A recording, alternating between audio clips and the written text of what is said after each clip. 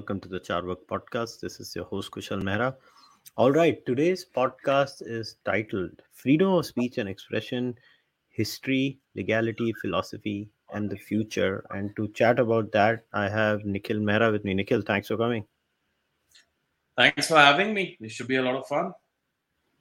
All right, so before we start, before I get Nikhil to start explaining how, just to give a brief background. So this podcast was planned for a long time, and we took a lot of time to get to this discussion is because we wanted to do a comprehensive discussion. So this is not for the faint-hearted because this is going to be a long discussion. So iske pehle ki somebody comes and says, why are discussions so long? This is going to be a long discussion. So if you can't handle it, bhai main kuch nahi kar sakta. Secondly, this is going to be... You're making promises on behalf of me that I may not be able to keep. So I'm just letting you know in advance. तू गिर जाएगा बीच में, कोई बात नहीं, तेरे को उधर से चपेट मार के वापस जगा देंगे. नहीं, गिरने की बात नहीं है यार, तो नेसेसरली इतना कुछ कहने के लिए नहीं है. क्या करें, अपने देश में ऐसे ही चलता है यार. फ्री स्पीच है, कभी ठेले पे डालो, कभी यहाँ ले जाओ, कभी वहाँ ले जाओ. Yeah, that's true. But so we wanted to structure it in a particular way where we not only talk about specific cases, but we talk about the background of how free speech evolves. What is it conceptually? What are the philosophical roots behind it? Then maybe we use certain legal standards in India, and then we compare it to maybe global standards, and then we talk about which is going to be the future of free speech in India and its potential impacts. So having laid out the plan, Abhi, Nikhil, I give it over to you. Now you take it over. Right. So, it's a very odd place to sort of start, but I want to start on the issue of free speech as if nothing existed. Right? There is no constitution. There are no rules. There is no understanding of what the right ought to be, what it isn't. And we sort of have to accept that maybe in the West, through a very tenuous link, a lot of academics tend to draw the roots of free speech all the way back to ancient Greece. A trial that was against Socrates, for example, the ability, Greek democracies, in the sense that within democracies, anything could be said, especially during campaigns, election campaigns. But it's fairly tenuous to say that any of that constituted free speech. Now, the most basic thing that I look at, right, is what distinguishes human beings from animals, amongst many other things, is the ability to have a complex language. Right? So we are able to use sounds in a complex manner, in a way in which other creatures are not, such that we are able to detect more than other creatures. I wouldn't say to the total exclusion of all other animals, but more than other animals, a variance in intonation that will help us to comprehend different meanings for possibly the same sounds. So the same word can have completely different meanings, but you are able to detect that understanding based on the intonation of the speaker. Right? This, to me, is the most fundamental aspect of speech. Right? And if that is what exists as a natural position of human beings, then the ability to express therefrom, use that high levels of complexity that our minds permit, is a fundamental aspect of the existence of human beings. So it's, why do I raise it in this manner? I am only trying to point out that the ability to effect speech, the ability to speak in a particular way, to use the words that you wish to use, is an inherent trait of human beings. Right? And this is really not too dissimilar to how the journey of free speech as a legal right also originated. Not merely originated, but progressed. Because, truly speaking, it came from the concept of natural rights. And this is why, as you see that distinction growing and developing, certain societies developed this right while their own societies were struggling with and understanding the concept of natural rights. And certain other societies, much like ours, accepted this right as handed down in colonial contexts. And so there is a very different set of societal tools for being able to accept and to allow for the prospering of the right to free speech. The societies are very different from each other. And because they're different, sometimes they have big variances in how they approach this right. Even though it is a human right, and it is therefore supposed to be fairly evenly applied across the world, it having been accepted in various international covenants, including the Universal Declaration of Human Rights, the ICCPR, etc. However, how society is applied can vary quite severely. So, in terms of sort of a historical idea, like I said, human beings have always had the ability to speak, and so therefore speak in ways that is different from other animals, and that's an inherency. That inherency gains some kind of propagation ability with the advent of publication. So the first publication that occurred was in 1476. I'm talking about after Gutenberg, but in England, William Caxton set up the first publication, which is the first printing press in 1476, and published the first book.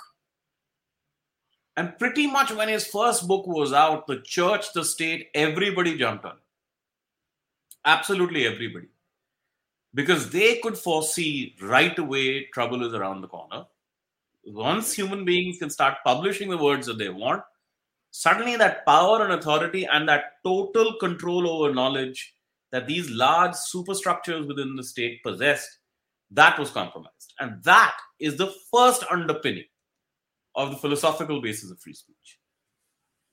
Well, the second. The first is it's inherent in you by the very fact that you're human, that your complex brain and your complex speech boxes allow you to speak in a way other animals cannot, and to put together and string together complex words and complex ideas.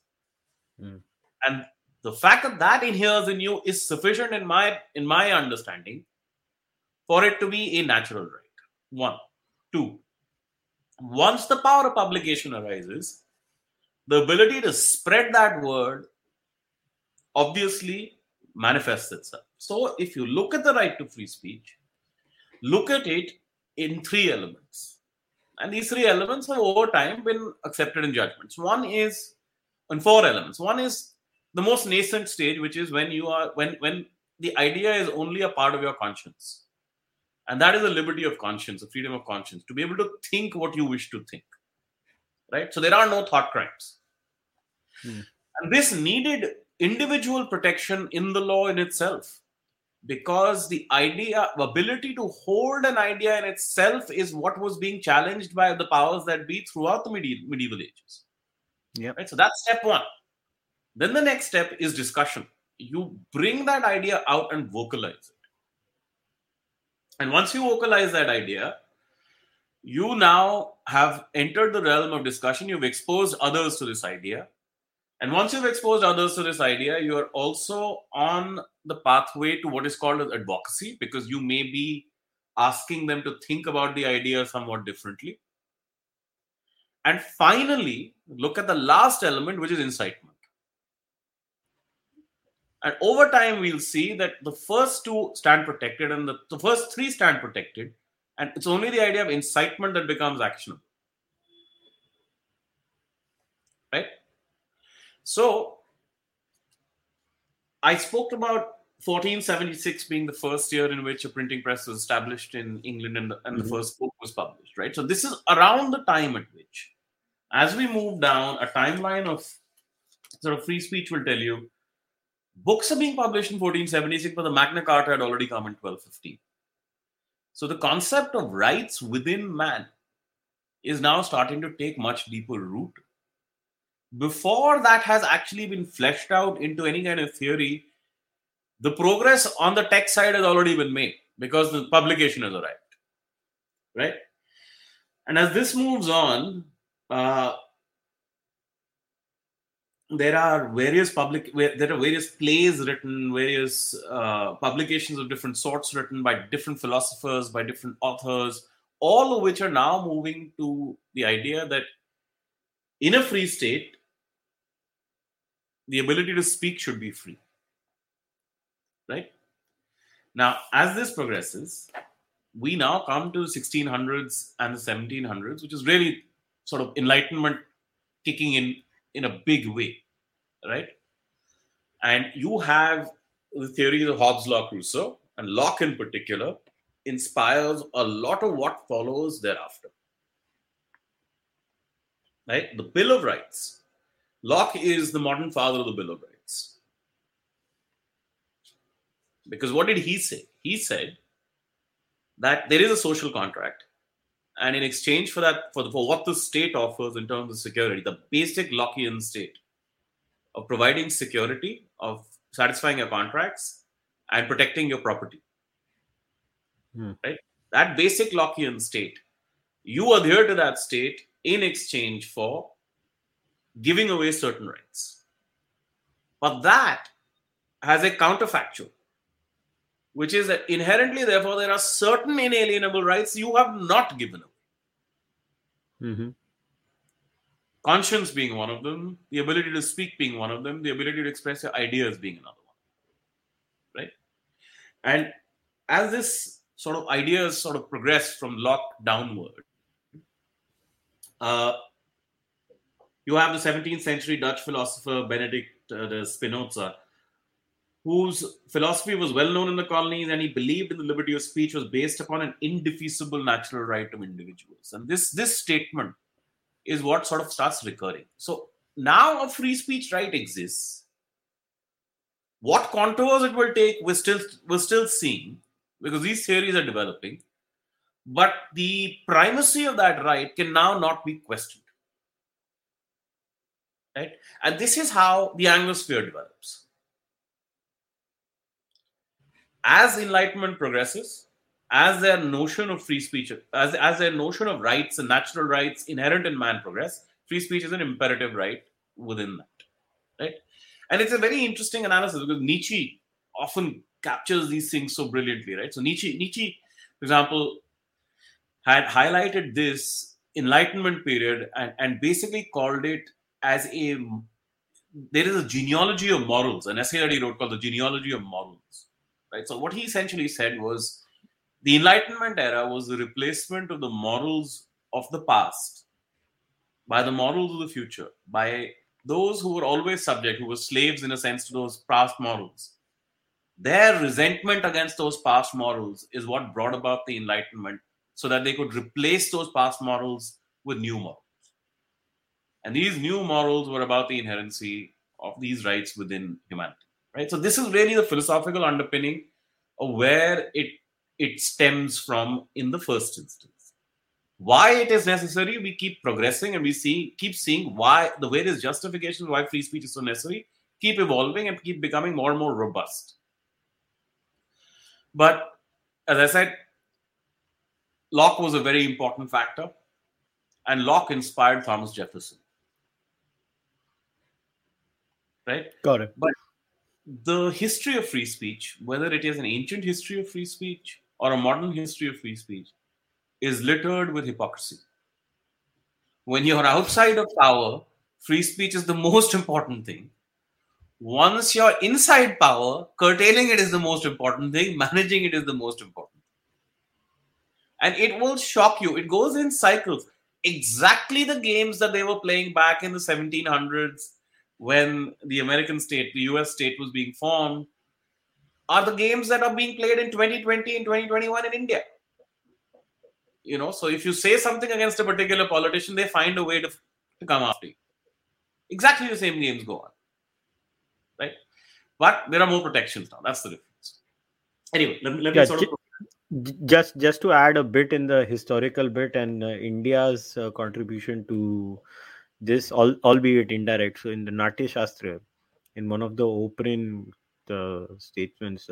So the date of the Natya Shastra, there are debates whether it's 200 BCE or 200 CE. There is a specific case where there is a play happening, and the devas are basically taking the Mickey out of the asuras, and the asuras go and complain that nahi chalega, nahi chalega. And then I remember a specific play, a specific thing. I'm going to read it. This is from the Open magazine. Indra steps in, scattering the malevolent spirits, impeding the performance, but the matter ends up before Brahma.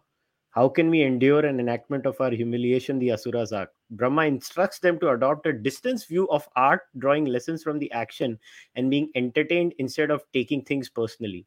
He explains that the world is full of stories, and some will be told from an asura point of view and the others from opposing one, but all offer some form of edification. He also issues instructions on how playhouses will be guarded by the gods in the future, a necessary provision since it's unclear if the argument is in favor of free expression has convinced the asuras.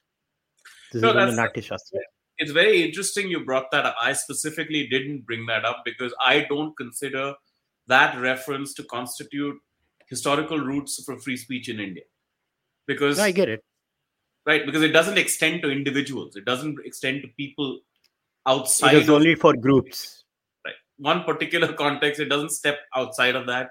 It's not as if there are kingdoms that are saying vibrant free speech is the most important thing. Sure, art is expressed.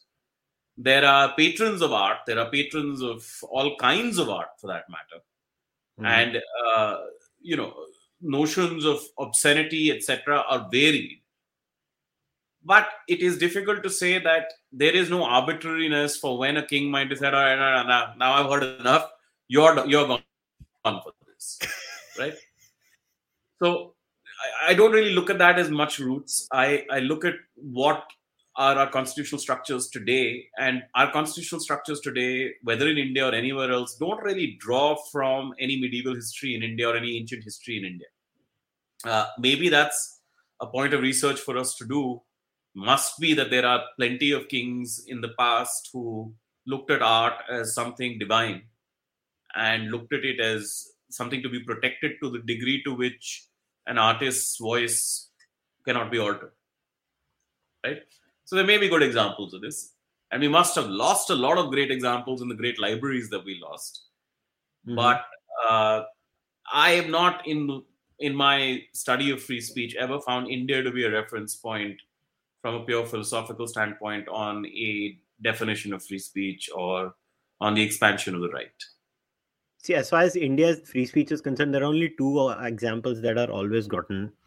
One is this Natya Shastra, and the other is actually not very good for free speech. The Manusmriti one, Satyam Briyat, Priyam Briyat, that one. That is speaking the truth and truth with certain caveats. So, I mean, there are two versions of it. That these are the two most famous versions in it. But again, like rights consciousness, as we understand today from a constitutional perspective, is a very different concept. Let's say in comparison to how civilizations before this have come. Like I just finished this beautiful book on laws and how they evolved, and what I found very interesting was in the evolution of laws is whether it was the Mesopotamians, whether the Chinese, and whether the Indians, right? The three oldest lawmakers, because a lot of laws that are developed later on, whether it's the Romans and all of them, they build on all these three civilizations. I mean, that is the take of the author in that book. मैंने तेको जो बताई थी book उस दिन थोड़े दिन पहले. So what is interesting there is the previous three generations where okay, China is a very top down, very authoritarian. India is more obsessed with duties and maintaining the cosmic order, which is through dharma. And obviously you had Hammurabi's code and stuff like that, but they were very duties obsessed society. They were not, it's not that they did not have a rights conception, but it was very little. Or it may well have, because we don't really know how everyday society worked, right? We don't really know how it operated, because what they may have felt is rights are inherent. Rights are going to be exercised all the time. Duties are what need enumeration. Right? It's a very good point. We don't really know how that operates, because I tend to not have a very negative view of the ancient world, having looked at what the ancient world achieved and what we lost for 1,000 years in between, right? For 1,000 or more years in between. So I don't know what it would be, but my short point was, if I am placing philosophically free speech as a natural right, so therefore not requiring any sanction, not requiring any rules, not requiring anybody's permission, then where I place it is really in the Enlightenment era. And in that sense, the question will always be, qua free speech, qua other rights, how deep and how far has Enlightenment traveled, even in today's day and age? And if it hasn't traveled far and deep enough, then we're going to see rights being curtailed and people not having a problem. So what do you? I have to ask this question because I think it makes perfect sense that now that you've said. So bear with me. So in that kind of a scenario today, we have this discussion on removing the colonial roots of our out of our constitution. And um, if that is the scenario, what if somebody would say that this over obsession on rights itself is a colonial way of looking at things, and we What should maybe somebody, balance it Prime with a Minister is saying it, yeah. what huh? somebody, what somebody, Prime Minister is saying it. Yeah, I mean, and we should think about it from a duties based perspective. So what do we do then? No, look, like I said, you can, if you do a duties based perspective, you need a different system of lawmaking. Today, your lawmaking system, the way it's set up, you have to enumerate rights and you have to enumerate duties. Right? So if you're going to go to a duties based system, then you have to say rights is everything else. Absolutely everything else. And otherwise, we are only enumerating duties or we're pinpointing duties. This idea that duties exist and that they interpret rights, or that directive principles of state policy exist and they interpret rights, is absolutely not new. Let me be clear about this. This has been done by the Supreme Court itself repeatedly in various judgments. And I would argue to very bad effect. It is almost always biased towards the state. This may be one aspect of us, maybe in India, and this is one of the conclusions what conclusions I was going to show you how free speech sort of this entire primordial system of natural rights that I was devolving was saying this is why in the Anglosphere free speech is a much more cherished right, much more protected right, and the approach of judges to how free speech cases to be argued. I mean, there are passages I will read to you from Brandenburg versus Ohio, which to me are the highest level to which a judge has ever interpreted free speech, in my opinion. And I will show you contrasting judgments from Indian Supreme Court where it's a fairly high level, but it is not the level of enlightenment that you will see in Brandenburg versus Ohio. Right? Where a The judge himself looks at his own limitations and says, why should I be allowed to exercise these limitations at all? Not a question मतलब that we are frequently used to asking ourselves in this country. basically दिल दुखाने वाली बात है, मगर ठीक है, you go ahead. Now I'll not bother you for another So 10 what I'm 15 saying is minutes. now you have Locke, you have Hobbes, Locke, Rousseau, you have Spinoza, you have this idea has taken root, right? In this time, Galileo Galilei has come. This is in Italy, and he has suffered, and that sufferance has caused a huge amount of problem. Martin Luther has come and gone, so the old structures are falling apart. And this is why I said Nishi looked at all of this and said, this is really a deep resentment within the slaves of the old morality who now want to break down that old morality and replace it with a new morality. And the effective replacement of that new morality was so strong, so powerful, because it was based in natural rights, that I would argue has not stayed altered for a 600-year period. And there are very few rights doctrines that last 600-year periods. You've read the book on the history of laws in general. 600 years is a pretty long time for a system that takes power away from the state to have lasted and to have prospered. Oh, I agree. Obviously, I'm not saying this is true in every single country. In fact, my entire argument is that it can't be true in every single country because every single country evolved a little differently, right? But in India, as is our best tradition, we take the best from the rest of the world. So we did take a lot from the rest of the world. And we've got this sort of hybrid system, and what we can do to improve upon it and make it better, that's a part of the discussion today, right?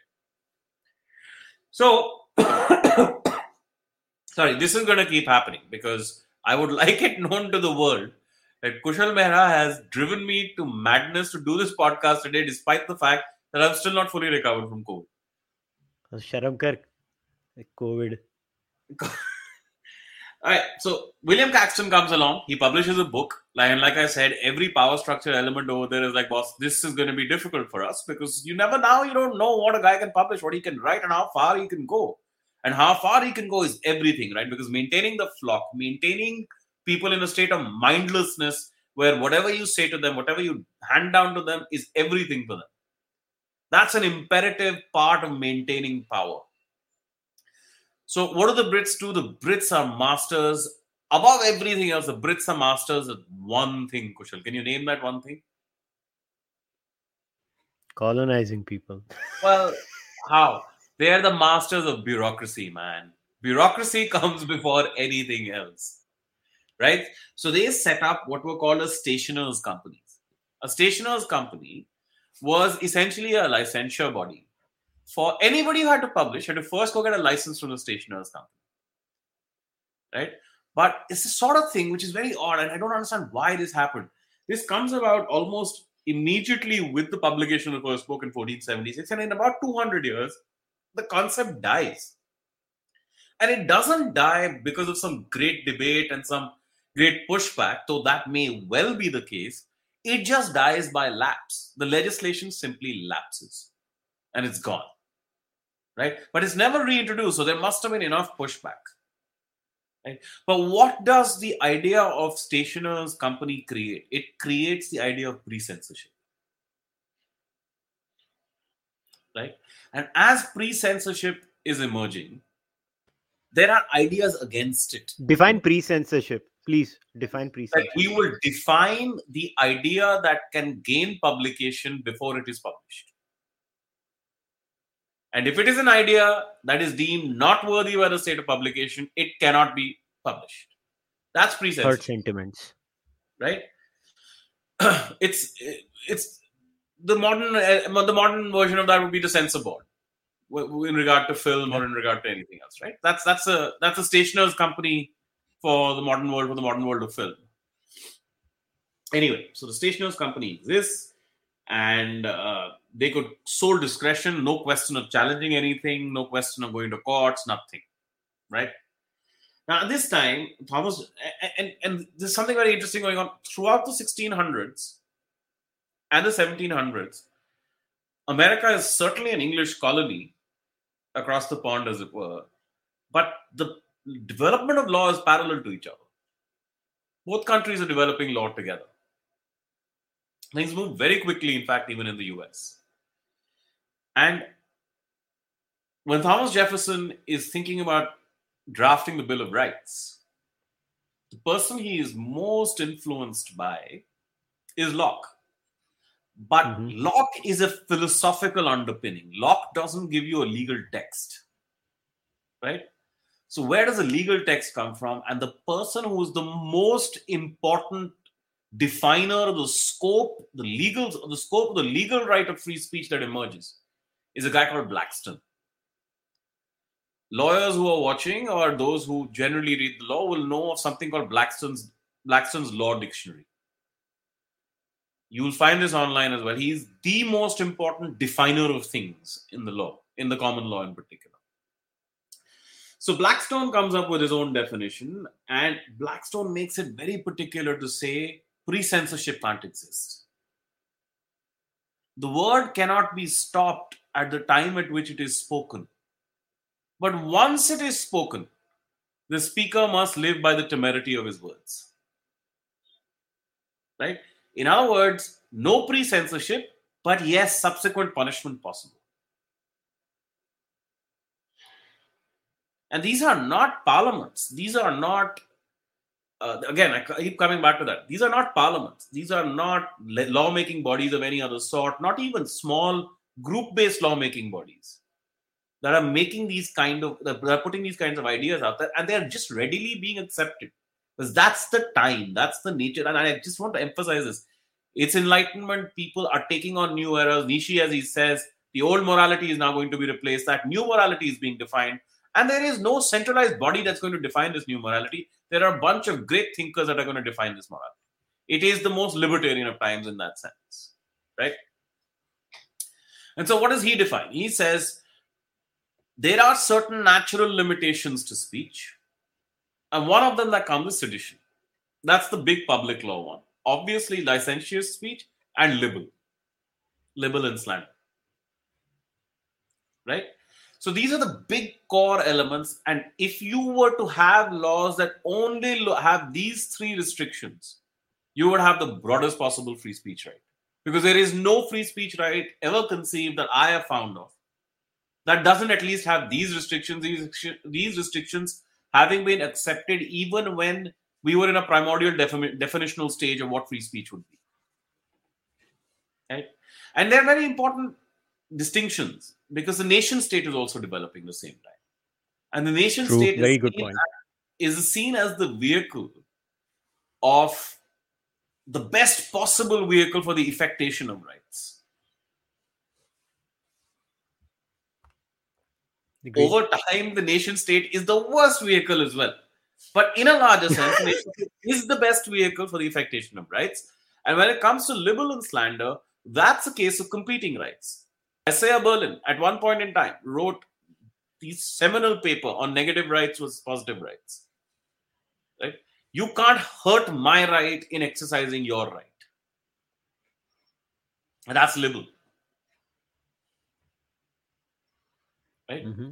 So, Thomas Jefferson is privy to all of these ideas. He's understood all of these ideas, right? And he's based in Virginia, and he urges the state courts to use state sedition laws against his political opponents. So in the meantime, they've passed this Alienation and Sedition Act. And one of the clauses of it is you will not bring the government of the day in disrepute. And what he does in the Virginia legislature in 1977 is to pass a bill requiring loyalty oaths. Now, what are these loyalty oaths? The purpose of which was to punish a person who was a traitor in thought but not in deed. Right? In his endeavor, he had the support of George Washington. So your founding fathers of the United States, who we uphold as being those who push this right as far as possible, and not just this liberty, but so many other liberties, they went through their process of, maybe not. And as always, politics is the dividing rod that causes everything to sort of fall into two halves. Right now, politics is going to take over. You have to choose whether you want to be on this side or on that side. And what happens is in 1798, the Federalist government of the United States passes 4 related pieces of legislation known as Alien and Sedition Acts, which were reminiscent of British laws prescribing seditious libel. Section 4 prescribes speech that would bring even Congress or the president into disrepute. Right? So institutions acting to protect their own selves against words. This is so much like India today. Exactly, right? Now, that's exactly what I noticed. This is somewhat similar to the kinds of arrests we've seen in India when comments are made against politicians and they find some little... And what do they find as well? They always find the same section to go after people, which is public order. Oh, yes. Right? Now, Jefferson, this is 1798. In 1800, Jefferson is fighting for the 1800 election. Right? Now he needs votes. And now when you need votes, you need the citizens to speak up for you. And if you want citizens to speak up for you, you have to speak up for the citizens. This is why I was saying politics is what sorts everything out. And this is why I was trying to point out all of this development of natural rights. This is being spread all over America. It's the western part of America, the United States, through pamphlets, through books, through ideas that are coming from Britain, from Europe in general, through ships that are coming, such that the cultural tools necessary for accepting and for promoting free speech are getting embedded within the population itself. Right? So Thomas Jefferson, having done all of this Alien and Sedition Act and saying Congress and President itself, you can't say anything against. When he fights the 1800 election, he fights it on the platform of no free speech has to be complete. And arguably, that one position helps him win a very narrow election. And when he comes for the inauguration date in the US has always been unchanged, 20th January of the following year. So 20th January 1801, when he comes for inauguration, he makes a profound speech and a resounding speech in support of free speech. Right? And for 100 odd years, the United States has a very high standard of free speech, but not quite the First Amendment standard that you see today, despite the fact that the First Amendment came to be passed. And again, I Yes. come back to this natural rights concept, and it's very, very basic for this understanding. In the United States, the liberty clauses of the First Amendment were passed before the equality clauses of the 14th Amendment by a period of 60 odd years. Right? That's what a nation birthed in the concept of natural rights values more. And when I'm saying all of this, keep an idea in your head about what your nation is today and what the contrast would look like. And why, therefore, whatever you do, a 153A and a 295A aren't that easy to get rid of. Right? Because the cultural tools, because you described it perfectly earlier, these were duty-based systems. So the cultural tools for the expansion of rights simply didn't exist. And cultural tools, if they exist within the culture, so therefore within the citizenry, they will play out in the politics. And the first time of asking, Thomas Jefferson goes for an election and he has to abide by this idea of natural rights. Right? So this is how sort of the free speech right comes into force in the US. Just one argument I think we should add. We should also say why John Stuart Mill's arguments in favor of freedom of speech. So Okay, if I was going to come to that. yeah, the In a trident. different I think the sequence of trident time. is very important. So no, this comes. See, I'm still drawing out a chronology. Mill still hasn't Mhm. spoken. Yeah. Right, we're still in the late 1700s and 1800s. Mill still hasn't said anything. Hmm. The great essay on liberty comes later, Hmm. 1859, if I'm not mistaken. I'm not good with dates. Yeah. On liberty is 1859. 1859 is a seminal year. I was going to come to that. It's going to be a central theme of what I'm going to talk about. Sure, go Right? ahead.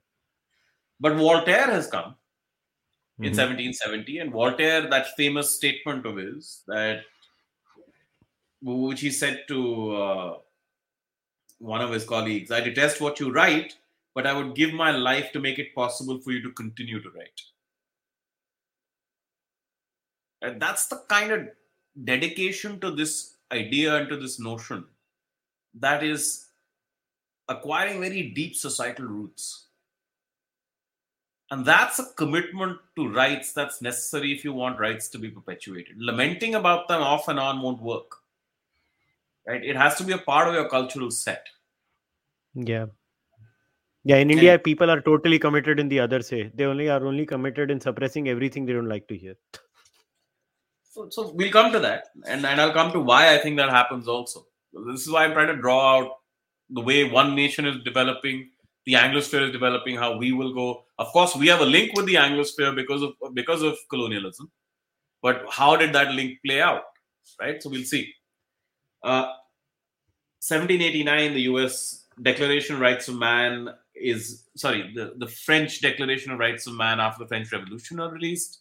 US Constitution is already in place in 1791, possibly affected by how strongly worded the free speech right was in the French Declaration.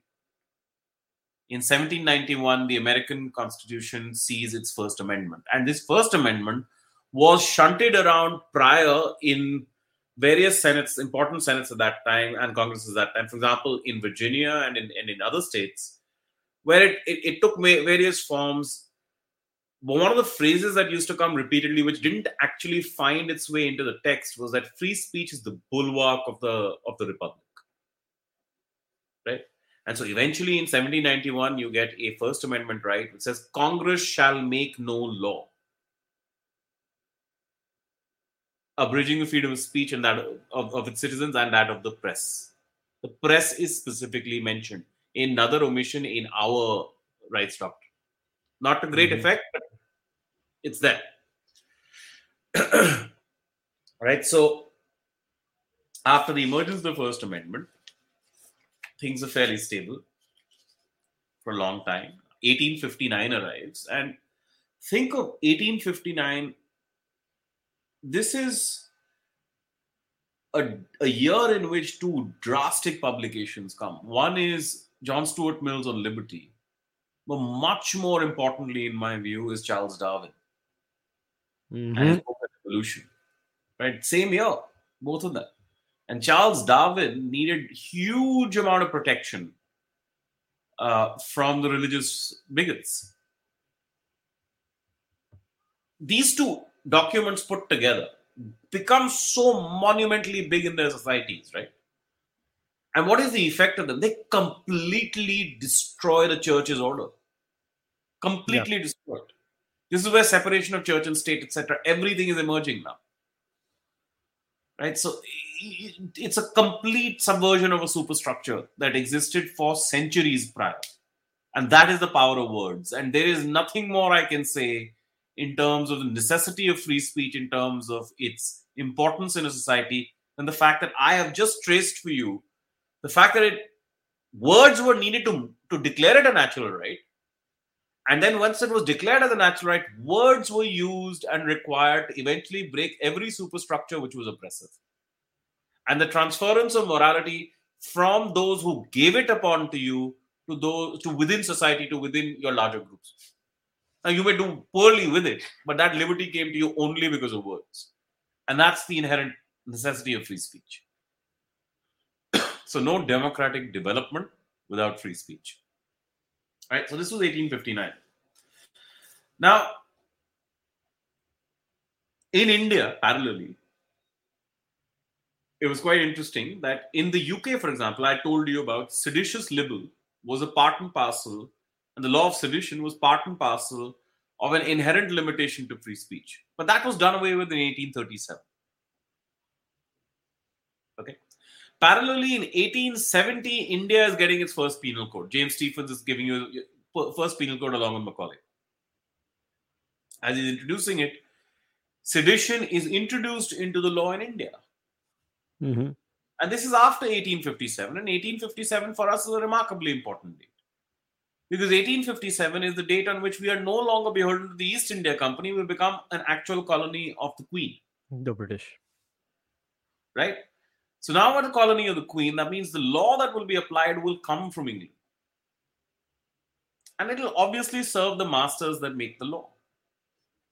And so in 1870, the law of sedition is introduced. And first up, in 1870, when the law of sedition is introduced, it actually has the most liberal possible meaning and interpretation that you would find in our law as it stands today, which is that mere disaffection or criticism or so on and so forth of the government of the day will not matter. It has to have an act of intended violence behind it for it to constitute sedition.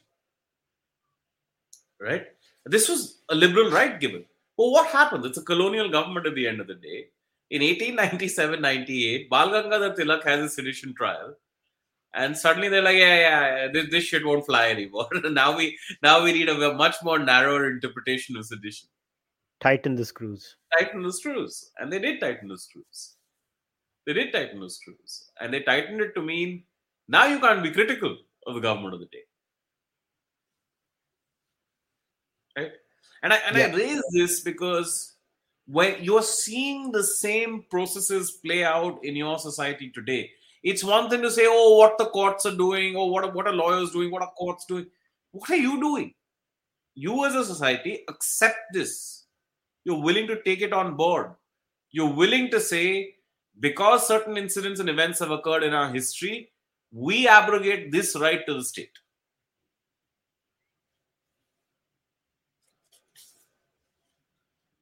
Well, But then Indians are not known for brilliant things. no, it's not a brilliant thing. It's not. See, you've got to understand. I don't blame anybody. at the end of the day, what are we looking at, Kushal? This is why I've taken so long to explain the basis of where the right came from. Because you have one set of countries where the right evolves as an inherency of the human condition, and in another, it is a conferred right. In fact, there is no right. Freedom of speech is what? It's nothing other than the state choosing not to prosecute you. Because that's the kind of power the colonial state took unto itself. So I Right? completely agree with this observation. In the case of the West, it was an understanding that was a cultural outcome, and in the case of India, this is something that was handed over to us by the Yeah. colonial So master. there's an excellent book by by Justice Dhananjay Chandrachud's son, Abhinav Chandrachud. He's a very good thinker on these things. It's called Nation of Rhetoric, right? Uh, my view is that he doesn't flesh out the argument quite as well as he should. And in fact, the argument doesn't fully work, but it largely works. It just hasn't been fleshed out methodologically as well as it could have been, because I don't think he's done the rigor on the sheer amount of case law that was necessary to make such an argument. But his central theme is this, that our free speech rights today are no different from our free speech rights in the colonial era.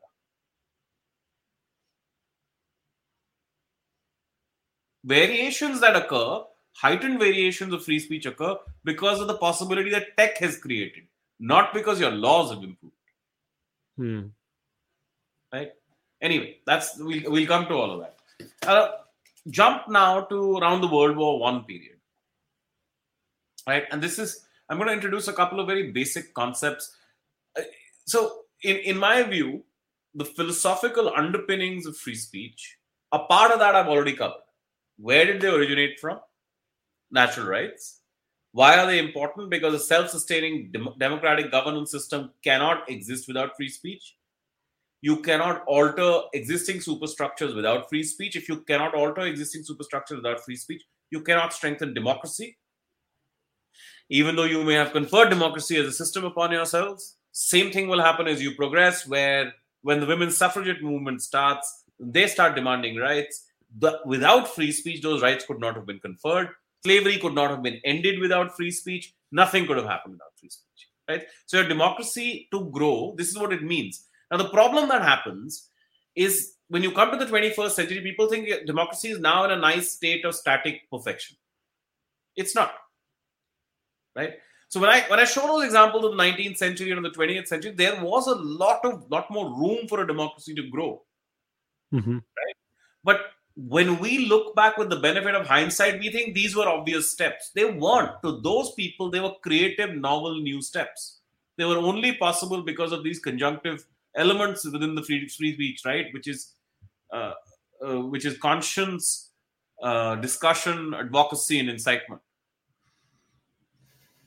With absent any of these, those changes could not have occurred, and they were drastic changes for that time period. Right? So anyway, now we come to World War One, and around World War One, India is now. We're going to take two parallels. We're going to take the United States, and we're going to take India, right? And we're going to see how these rights develop. India is obviously in colonial throes at this moment in time. Mahatma Gandhi is about to return. The Brits now know that they need to get tighter and tighter upon us, and they are. So these sedition rights, etc., are moving forward. Around this time, around the end of World War One, the Rangila Rasool incident happens. Right? Where a pamphlet was written in severe, harsh criticism of Islam. In response to a pamphlet written which was called Sita Ki Rasoi. That's right. And eventually what happens is that the person, I forget his name, I'm sorry, I'm forgetting the name of Lala something, I'm forgetting his name. He was killed. And the killer was publisher was killed. The publisher was killed. Publisher. And the killers were hailed as martyrs by the Muslim community. Right? So this is all, and that leads to the passage of 295A and 153A, as we see them today. Right? But at the same time, in the United States, they've now entered World War One, and they've introduced a law that requires compulsory conscription. They call it the draft law. And there are a bunch of these guys. One guy called Schenk, who's circulating pamphlets challenging this law. Right? When we talk about challenging laws, we only think of them in terms of go file a writ petition in a court. But that's not the only way. Protest is the greatest right. Right? So he's protesting everywhere, saying there can be no, you cannot compel my body to be used in a particular way. This is not a war I believe in. I'm a conscientious objector. Something that Ali did in subsequent wars. Vietnam. Korean War, Vietnam War. Right? So Schenk is circulating these pamphlets and he gets arrested under various legislation, state legislation, essentially saying this causes a disaffection against the state and will affect the security of the state. Right? Despite the fact that Oliver Wendell Holmes, one of the great American judges, is on the bench, the prosecution is upheld.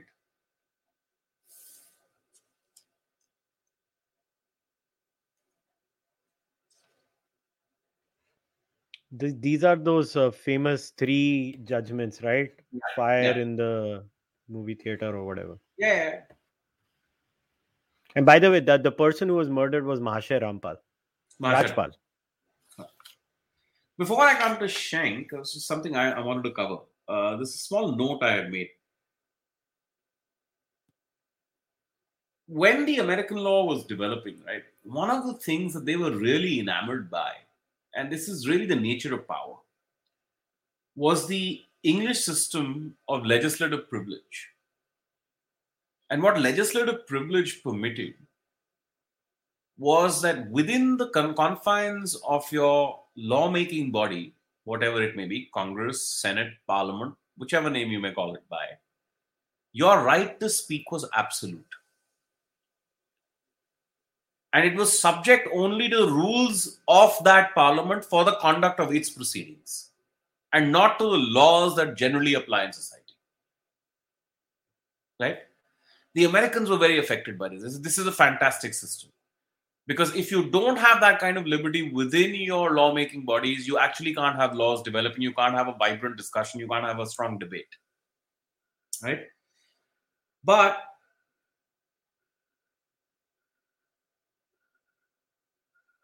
while the legislative privilege helped to comprehend the importance of free speech even among the citizenry outside of legislature to ensure self-government, right? So having seen what this meant, they understood this is what free speech does. This is how important it is. It can alter how you think and how laws are passed.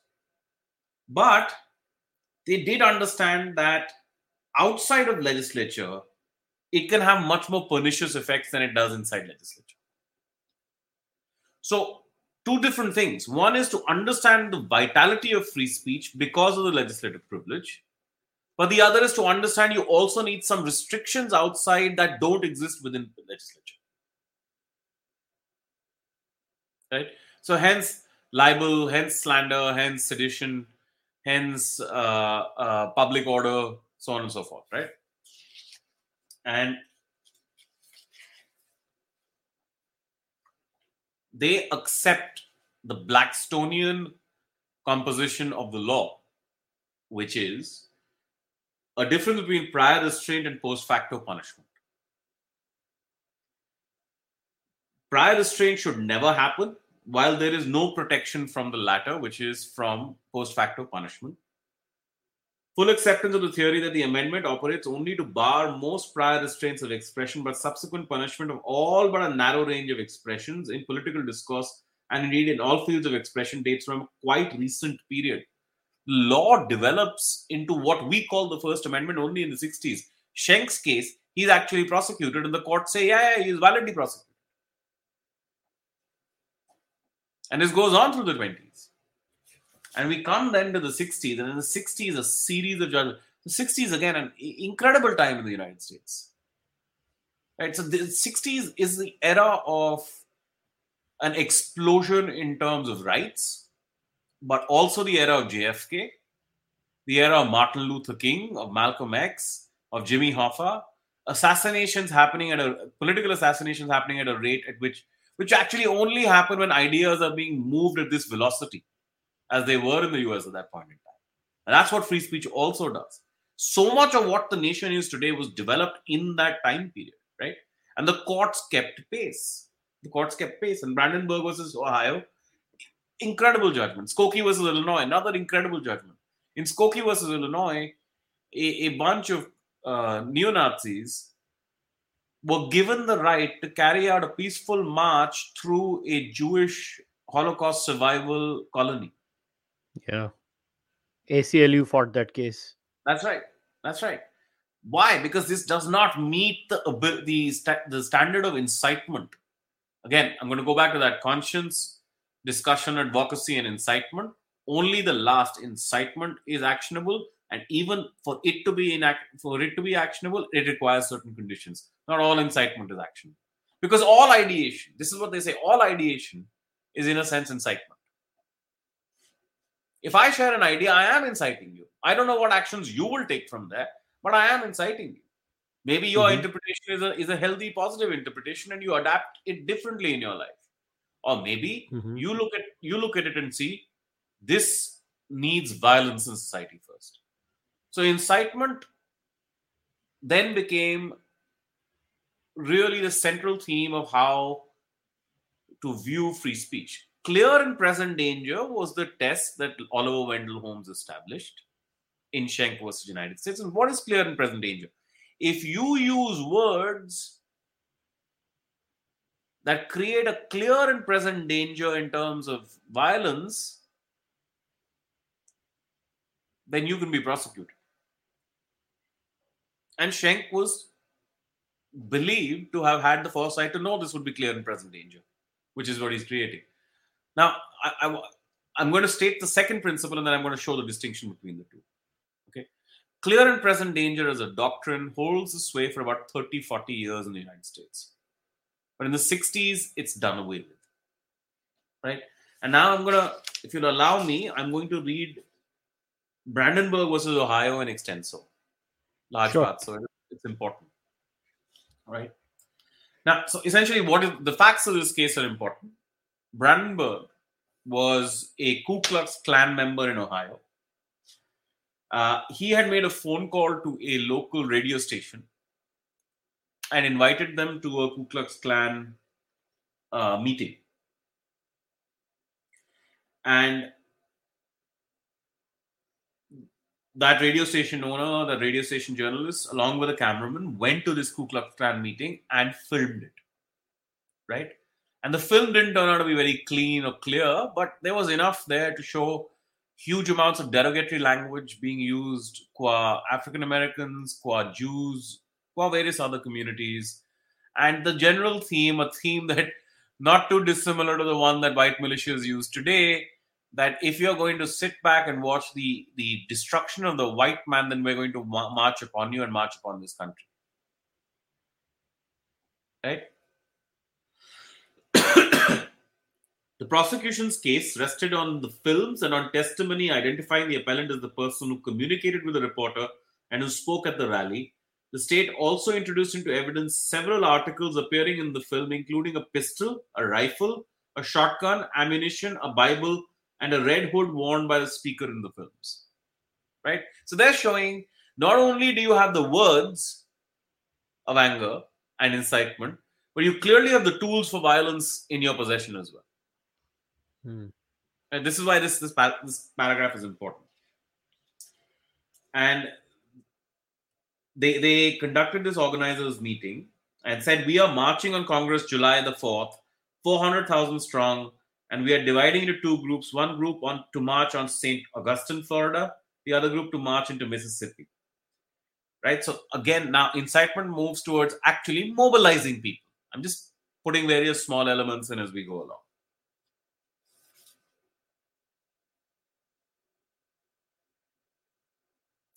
I'm going to come back now for a moment again to those natural rights. One of the natural rights that Locke had secured was the right to revolt. You have the right as a citizenry to revolt against a government of tyranny. Right? And just see that this particular concept having been inherent to the development of the Anglosphere, how that tends to affect the judgment, right? So now I'm going to read one bit for you. The mere abstract teaching of the moral propriety or even moral necessity for a resort to force and violence. I'm going to repeat that. The mere abstract teaching of the moral propriety or even moral necessity for a resort to force and violence. That is, you are saying force and violence in certain circumstances are imperative, they are necessary, they are in fact morally correct, right? Is not the same as preparing a group for violent action and steeling it to such action.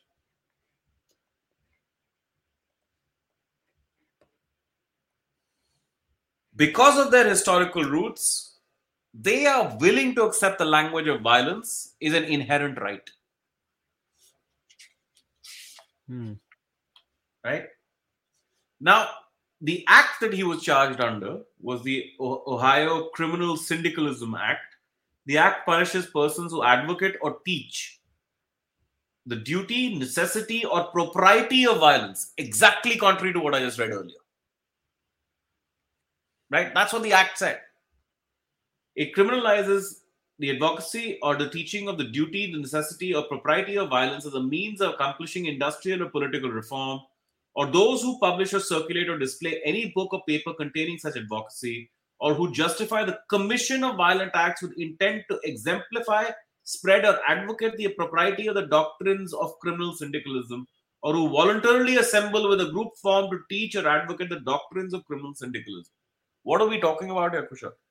This, if you gave this statute to an Indian legislator today, they'd say it's a perfectly reasonable statute. If you gave it to any Indian today, I looked at it and I thought it's a perfectly reasonable statute on the face of it. Right? What is it saying? That if you are advocating violence, justifying it, meeting it in groups to talk about it, then you are committing a criminal act.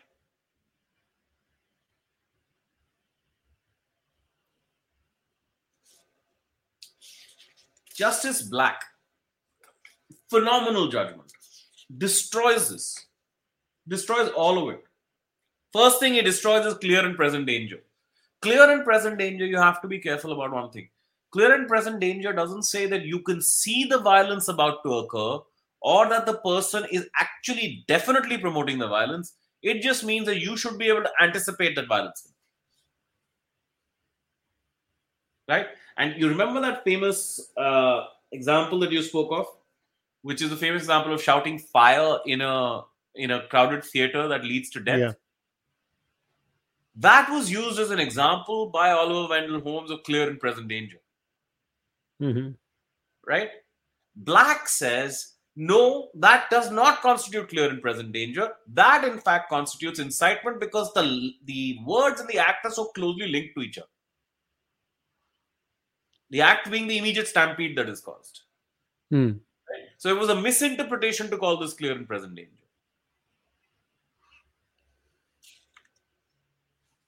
And he basically says, I doubt if clear and present danger test is congenial to the First Amendment in time of a declared war. I am certain it is not reconcilable with the First Amendment in days of peace. So clear and present danger is gone.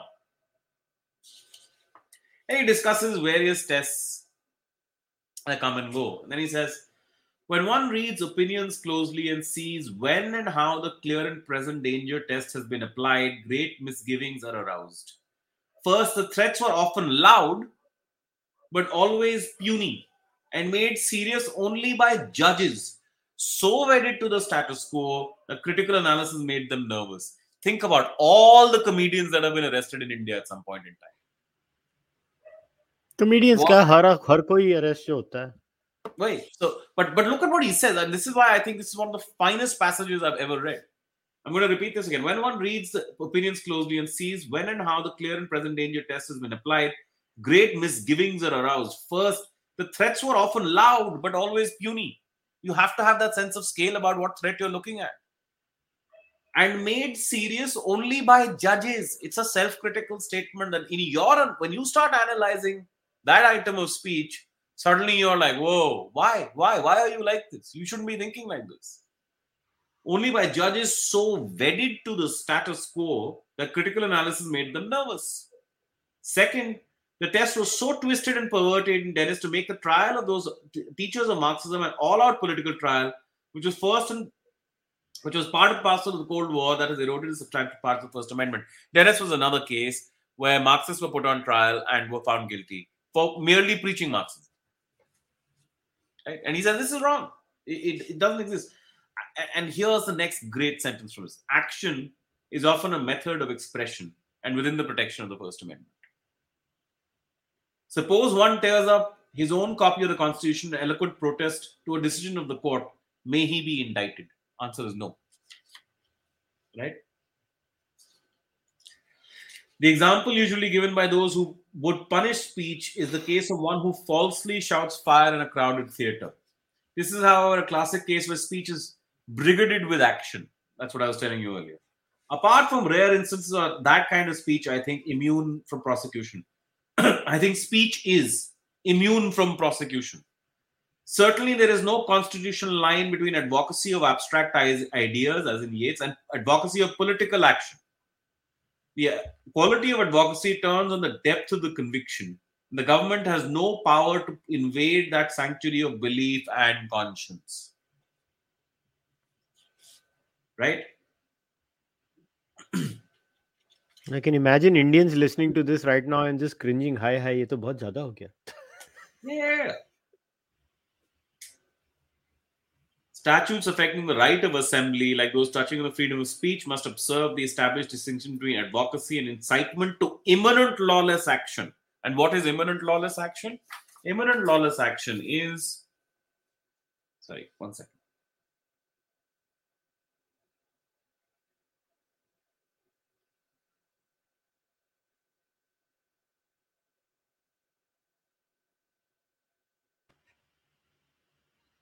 So I'm going to read what is imminent lawless action. We have fashioned the principle that the constitutional guarantees of free speech and free press do not permit a state to forbid or prescribe advocacy or the use of force or of law violation, except where such advocacy is directed to inciting or producing imminent lawless action, and second test, is likely to incite or produce such action. In fact, that action should occur. तो basically मतलब शर्जील इमाम को jail नहीं होती थी America में. Perfect. You've hit the nail on the head, because I'm going to go to that charge framing order. Okay, but although when you look at that charge framing order, I have to give it to the magistrate. 92 page long order. He's really done a job. And that charge 92 pages. He's discussed all the law. He's given a full hearing. Tremendous charge sheet also. I think the High Court will have a great time trying to analyze this order. This could go either way. It's one of those things, right? So now examine whatever happens around here. But these are the principles that arose. Now, I come back again to this very important point, because I think there's a point of distinction between us and them. These judges were comfortable with calls to violence because of the way their society is developed. And I don't think it is necessarily wrong for us to say that our judges not being comfortable with these calls of violence is necessarily bad. It may not be. Because of the state of law and order and the overall state of law and order, how it all came to you. So now I've covered a little bit of America, right? Now I wanted to, first principles, basics. Clear and present danger means a judge is sitting there and anticipating, oh, but this could have been dangerous. Right? Rejected in America. Replaced with imminent lawless action and likelihood of violence. In India, we have a judgment in 2015, which is the great Shreya Singhal judgment, which is a judgment by which 66A of the IT Act was struck down. And it is lauded as a great progressive freedom of speech judgment. And what does it establish as the standard of free speech? Clear and imminent danger. Clear and present danger. So a concept rejected 100 years ago in many other countries. right? But are we really to be blamed in that sense? Because we've had a lot of political development. So now, come to the crux, which is come back to India, right? So, like I said, sedition is gone in the UK in 1837, introduced in India in 1870 with our new, improved, lovely, shiny new IPC. And initially, it's a narrow right, a very narrow right. But over time, when Bal Gangadhar Tilak's case comes along, they're like, buddy, we can't go this narrow anymore. ये तो थोड़ा ज्यादा हो You have गया. to expand the scope of this section and say that even if you're generally affecting disaffection, right? So that becomes your legacy. It's the awful thing about legal systems at times, right? Good or bad, that's locked into posterity. That becomes your first principles, right? It could have so easily been that we ourselves accepted that violent change is a necessary imperative and element of our society. Had, for example, we not been progressing politically through a peaceful means of obtaining independence. Had we done it violently, we might as well have said, yes, those same rules that a government, a tyrannical government, against that you have a right to revolt, and the advocacy of violence, unless it is imminent and likely to cause immediately, should be protected. We may well have gone down that path. Right? So this is our history. Be that as it may. Things happen as they happen. We now have a constitution in place. Right? And now I'm going to help you contrast the Thomas Jefferson moment to the Jawaharlal Nehru moment. Right? Remember I told you, Thomas Jefferson followed his worst instincts and tried to restrict speech as much as he could, get people nailed for sedition, and in that sedition clause also added a clause that said, the Sedition Act also added a clause that said, you can't even criticize the President of the Congress. Congress being their House of Parliament, not a political party. Right? What happens with us? When we first formulate Article 19(1)(a), which is the freedom of speech and expression, we don't say more than that. We don't say the press. We don't categorize beyond that. We give a very broad right of freedom of speech and expression in consonance with modern constitution drafting at that time. Ireland was similar. Other constitutions were similar. Modern constitutions were drafted in this language. We then introduced 19(2). 19(2) existed in the constitution in 1950. Remember this? People tend to make this mistake. It existed in 1950, but it had very narrow grounds. Okay? And the grounds that it had, and the thing that bothered the most, right? True to the kind of political instincts that we find even in our politicians even today, Panditji wanted to restrict the ability of his critics and his opponents to speak.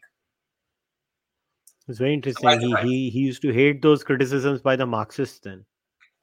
No. He so both Crossroads is Marxist, Organizer is RSS. वो दोनों को ban करने आए थे. ठीक है? Yes. This is Pandit is 1950. like left wing, right wing. दोनों को बंद करो. Yeah, as long as it's not Pandit wing. So what he does is, he passes, or the states pass, and states are basically Congress at that time, right? So to accept the reality of the truth there.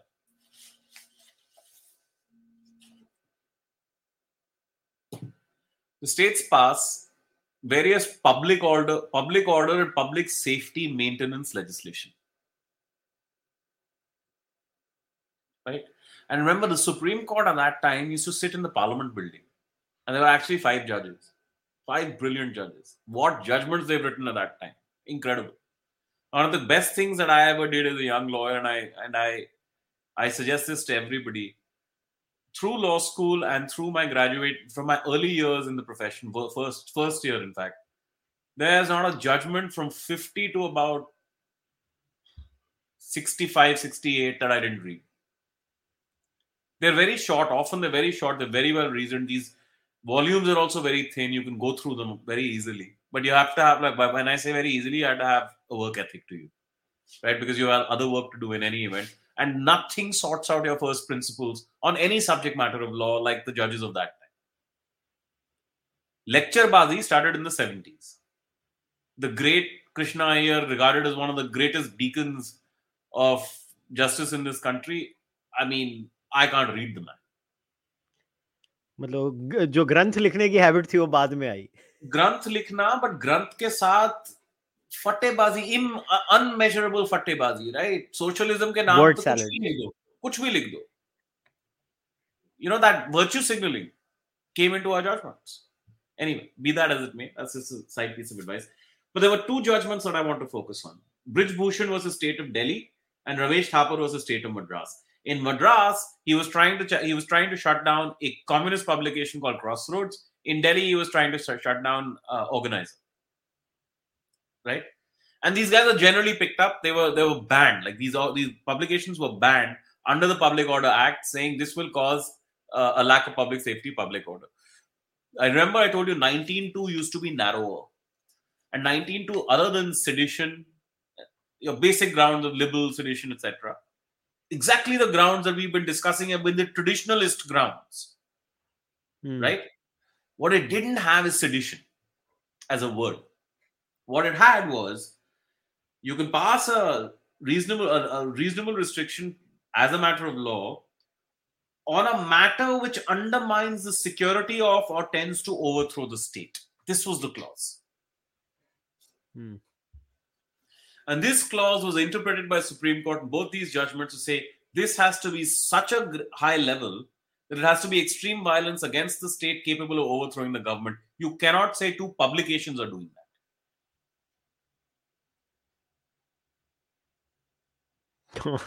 आजकल तो लोग बोलते हैं एक tweet कर देता है वो. So these two acts strike down this law. And Tara Singh Gopichand versus the state of Punjab. A Punjab High Court, two judges, one of them an English judge, they struck down 124A, 153A, and the local legislation, saying that none of this can comply now that you have freedoms. You have Article 19.1A and 19.2. 124A, sedition was gone. It was off your text. It was gone. By the time the challenge came to the Supreme Court, it was upheld. Why? Because in 1951, the First Amendment came. And the First Amendment changed the language of in the interests of public order and public safety. The words in the interests of are of a much broader import than a matter which undermines the security of or tends to overthrow the state. In the interests of public security and public order suddenly meant that for general public order legislation, things could apply. You could pass statute. And that is where this sort of oppressive lawmaking started. Right? And Nehru went into election in 51 as well. Remember this. So just like Jefferson, he went into an election, but he went with and he must have been a very astute politician because he went with the opposite view of what Jefferson went in with. He went to the people saying, I need to pass these laws to protect you. And this comes back again to that original point that I made about having the cultural tools within society. Yeah. At what stage is a society mentally can be gauged by what a politician is trying to sell to the society, thinking that it is going to be a winning strategy? Exactly. Right? So, in 1957, Ramji Lal Modi's case comes, which upholds 295A. And after that, there are some wins for free speech. It's not as if free speech had no wins. At some point, Kushal, we have to do two things. We have to do 2 or 3 more podcasts. But one we have to do is this First Amendment business we have to really look at. Because, while this happened to free speech, what I've just read out to you, overall, the court still did reasonably well on free speech. What they totally destroyed were right to property, private property, and the freedom of trade and expression. Freedom of trade and profession. That we have to do at some point in time because it's heinous what they did to that right. And we are suffering to date because of our economic policy. Yeah. Terrible. Right? So in between you have the Sakal newspaper case. And the Sakal newspaper case is an interesting one that by law, they tried to restrict the number of pages that a newspaper can publish. There was another case later of Indian Express where they tried to impose additional duty on newsprint. Right. So first Sakal newspaper, and there were two laws. The first was two orders passed by the central government. One restricted the dissemination of news and views by the newspapers. The latter. So the court holds that because you have restricted the number of pages and you have restricted advertising, you have effectively killed newspapers, which is a great protection. The freedom of a newspaper to publish any number of pages and to circulate to any number of persons is an integral part of the freedom of speech. That's what was said. Regulation of advertising space forced newspapers either to raise their prices and compromise on circulation or to run at losses, eventually forcing them to close down. This was a direct and not a remote or incidental infringement on the right to freedom of speech and expression.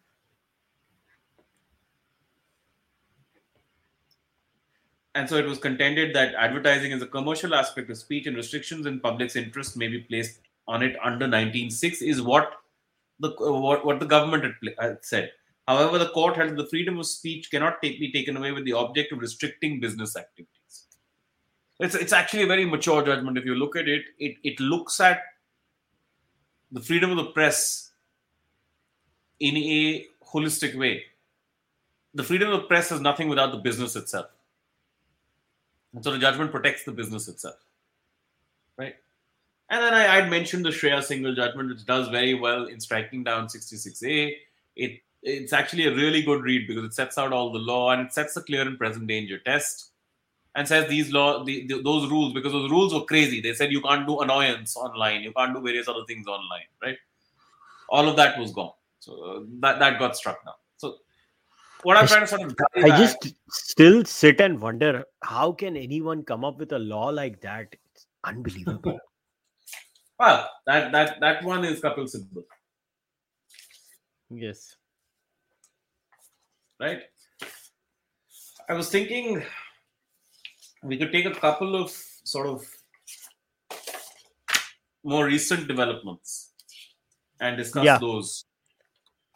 Sure.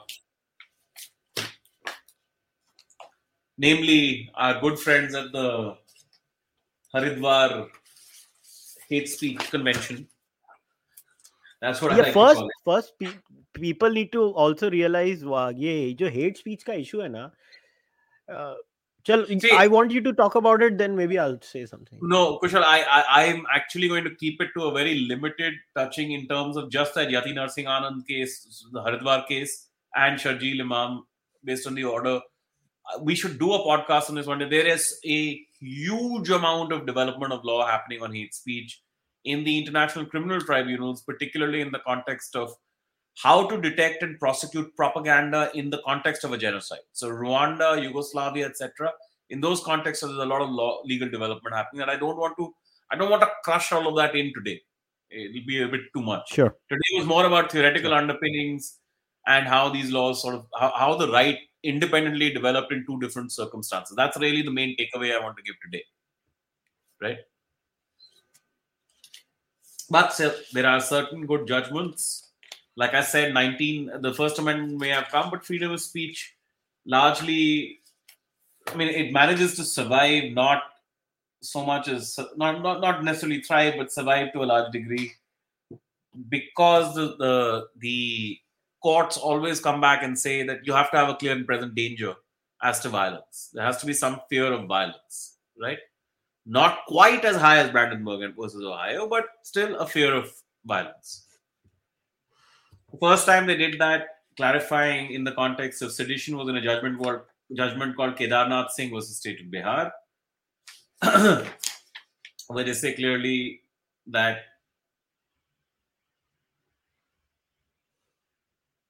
the provisions of the sections read as a whole, along with explanations, make it reasonably clear that the sections aim at rendering penal only such activities as would be intended or have a tendency to create disorder or disturbance of public peace by resort to violence. As already pointed out, The explanations appended to the main body of the section make it clear that the criticism of public measures or comment on government action, however strongly worded, would be within reasonable limits and would be consistent with the fundamental rights of freedom of speech and expression. Right? So this was sedition. Similar standard of speech protection has also been applied to UAPA, the famous UAPA, that even where you are enforcing UAPA, unless there is action and deed, that's a different kind of case, because then you can be a terrorist by action and deed. But if it is only a question of words, then those words must have some degree of incitement of violence and apprehend that violence would occur. Right? Do you want to do a brief set of questions in between first, or because I'm sure they're piling up? Actually, it's better. I'll ask you a few questions. So, because I think they are. But after that, I'll come back to yeah, a couple of topics that I want to cover. So, because I'll tell you why. Because someone has asked this question: out of 124A, 153A, 505A and B, 295A. बहुत funny question है. Which do you think are misused the most? And considering India's law and order practically and politically, how should we go about repealing this over the next 10 years? I know what you feel originally because we have spoken about this. So repealing to bahut dur ki baat hai. Which is the most dangerous? See, everything is dangerous, buddy. It depends on the context. I mean, if you look at the existing judgments on the issue, sedition should not be dangerous, but sedition is proving to be very dangerous because they apply it everywhere. Yeah. It's a topic I've covered for late. I've left for later, not a topic, but certain observations that I've left for later, which is essentially that when it comes to our freedom of speech right, we are somewhat beholden to the fact that the judges themselves can't trust policing enough. So they take whatever the police gives you on face value and are arresting people, allowing arrests to happen. You may get bail later, but the damage is kind of done, Yeah. Two other questions were pretty much. I can't pick one out of those. Let me rephrase that answer a little bit. I'll put it this way to you. I think when it comes to the integrity of the nation, we are in a stronger position than we've ever been. Okay? So I really hate the use of sedition. But I think when it comes to the law of sedition, the courts will come down easily and deal with it. It's religion as a superstructure that we can't seem to get past.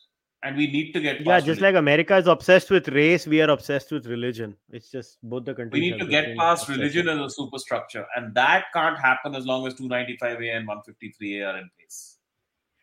Yeah, to me, I would have given the same answer. I think the biggest impediment to India as of now is overburdening, religiosity, and where religion seems to be, the be all and end all of everything. I mean, you can be religious, but at the end of the day, if you're going to create a structure where religion के ऊपर कुछ नहीं है and you can't even ensure anything. So I think 295A and 153A are the biggest threats to India, if you ask me. And just to add to that, also selectively apply it. Depends on where you are. I don't think in the history of reading about this stuff, I've ever met anybody who destroyed religion quite like Periyar in Tamil Nadu. The way he has spoken of Hindu religion and termed it Brahmanism, he's absolutely destroyed it. He wasn't prosecuted. And Tamils have a lot of complaint about this, that he wasn't ever prosecuted. But be that as it may, that is how progress and change happens. What was the effect of him not being prosecuted? An entire movement was created, Dravidianism. An entire movement, an entire political structure, a state that operates politically different from other states. What's so wrong with that? Yeah, I personally don't think. I may not agree with that ideology, but I think they have a right to be the way they are. Yeah, but they could only generate that kind of ideology because there was no unnecessary prosecution under 295A and 153A. I agree. Right? Which is why I believe those laws should go. But there is a problem here. I could argue the playing field would be level if the persons who wish to oppose Dravidianism in Tamil Nadu could speak equally freely. But they're not allowed now. They're not allowed in parliament. They can't because inherently caste issues come up. So all these laws, the SC/ST Prohibition Act, etc., which has even been broadened by the Modi government even further, that puts limits on free speech where you can't actually attack the ideology anymore. Which is why I say, if I am all for Periyarites and their right to spew as much hate as they want to, but at the same time, if you want to give some, you got to take some, which is my way of living a society. But I know people will not agree to it because, India is an authoritarian minded society. Indians on average, what, which is what I did with my speech, right? I am a liberal. I believe in free speech as long as you say what I want to hear. In India, it is not freedom loving people. India has mini Maos everywhere, saste Stalins everywhere, where the whole idea is that bring me to power.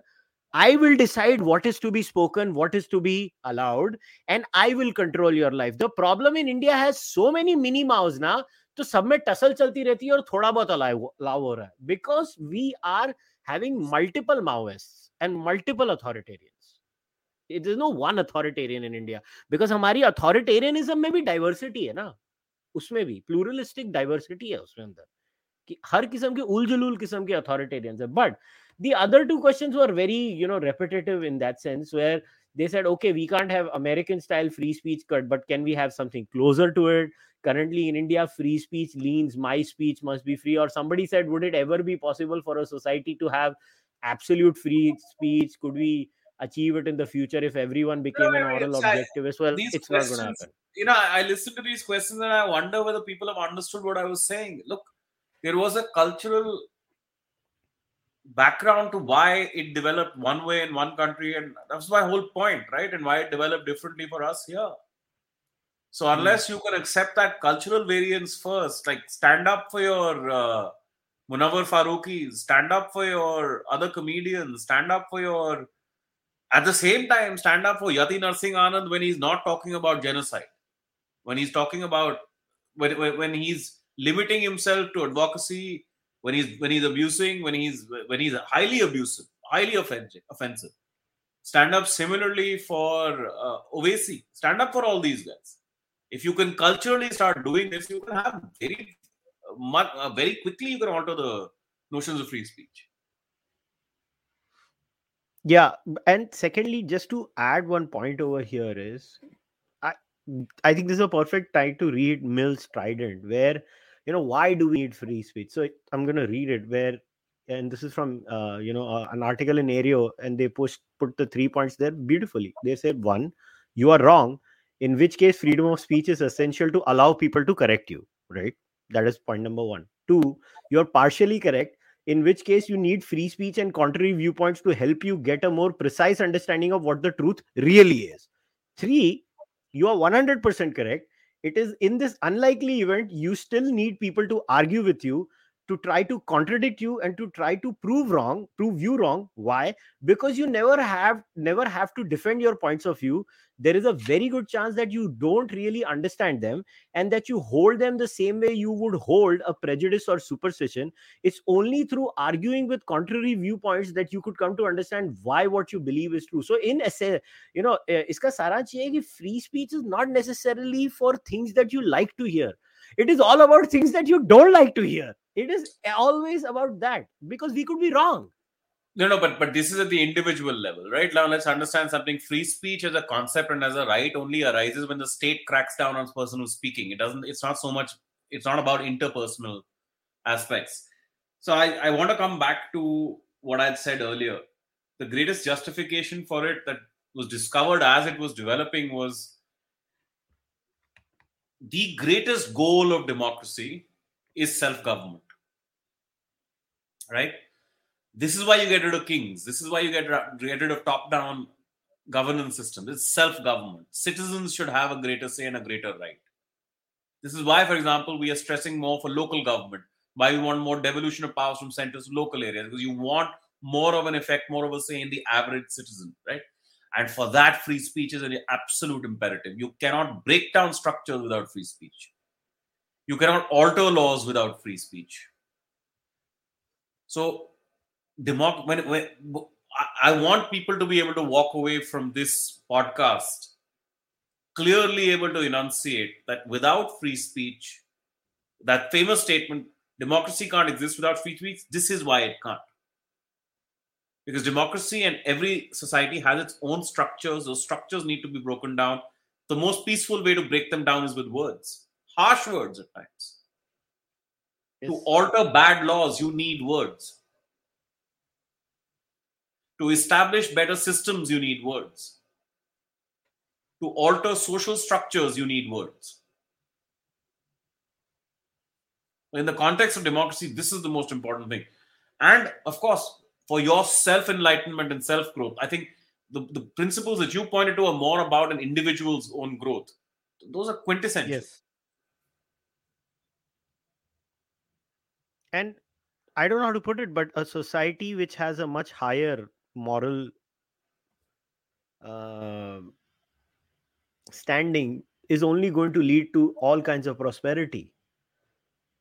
If you do not imagine, if a company becomes so powerful that it can influence the state in shutting down all kinds of criticism that it doesn't like, and it leads to an absolute disaster. By the way, it has already started to happen with big tech. I already see the signs of it, where, oh, you can't question the vaccine, you can't question this, you can't challenge this, you can't challenge the lab leak theory, you can't challenge this. It is already happening. This is It is happening in front of our eyes, and people are so moronic because they do not there is no bigger value in my eyes than free speech.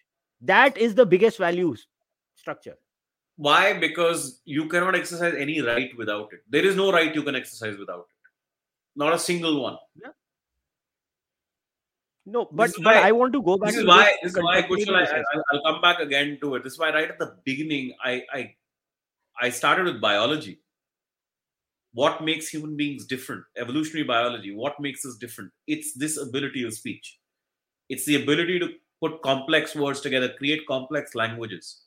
So the use of those languages is the most inherent and natural aspect of human existence. That is why it is imperative. It's the most basic thing. Hmm. But let's keep the last bit talking about Jati Narsanganan and that Hardwar conference and Sharjeel Imam.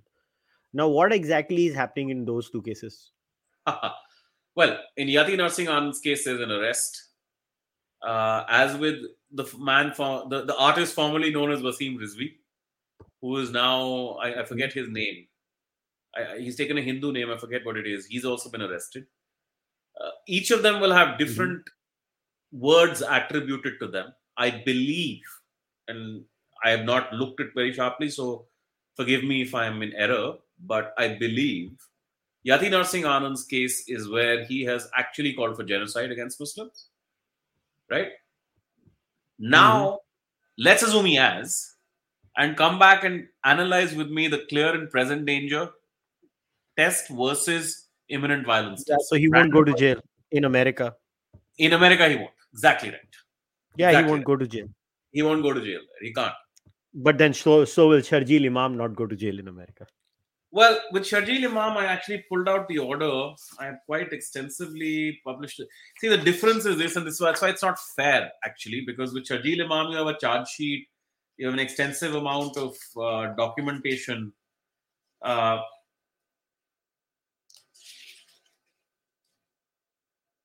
so, this is one of the paragraphs. I'll just read it out. The problem is he sounds more damned because there is an entire investigation against him. I'm sure once an entire investigation is conducted against Narsingh Anand and the others, it may seem bad in their context as well. But this is what the judge says. On a reading and rereading of entire speeches, so there are three speeches, firstly. It's not one speech which you're dealing about. People keep talking about that chicken neck speech. It's not the only speech. There are three speeches, three different venues. Mhm. Right? He wasn't Yes. anybody who's trying to tell you that a Muslim man spoke up and he was immediately arrested. No, he spoke up in three different places in the context of violent protests of CAA NRC. Mm. Right? On a reading and rereading of entire speeches of accused Sharjeel Imam, at least on a prima facie level, it brings to the core the fundamental thinking, ideas, and intent of the accused. Speeches are delivered and aimed at Muslim audience present there and to whom it will disseminate to. It will also be read and heard by people of other communities. The speeches seems to be indicative of showing the worthlessness of the community and existential crises. The issue of demographic profile in certain cities is misleading and needs to be explained at trial. Again, the issue of ridiculing cow protection and in the context of secularism requires explanation at trial. It is indeed correct at one level to say the accused has lambasted almost every institution, constitution, and ideas of democracy and secularism as practiced in the entire polity. The accused, in his speeches, has made vituperative utterances even against the father of the nation. He seems to be skeptical of the ideas of secularism and democracy. Right? None of this should qualify as grounds for prosecution, what I've read so far.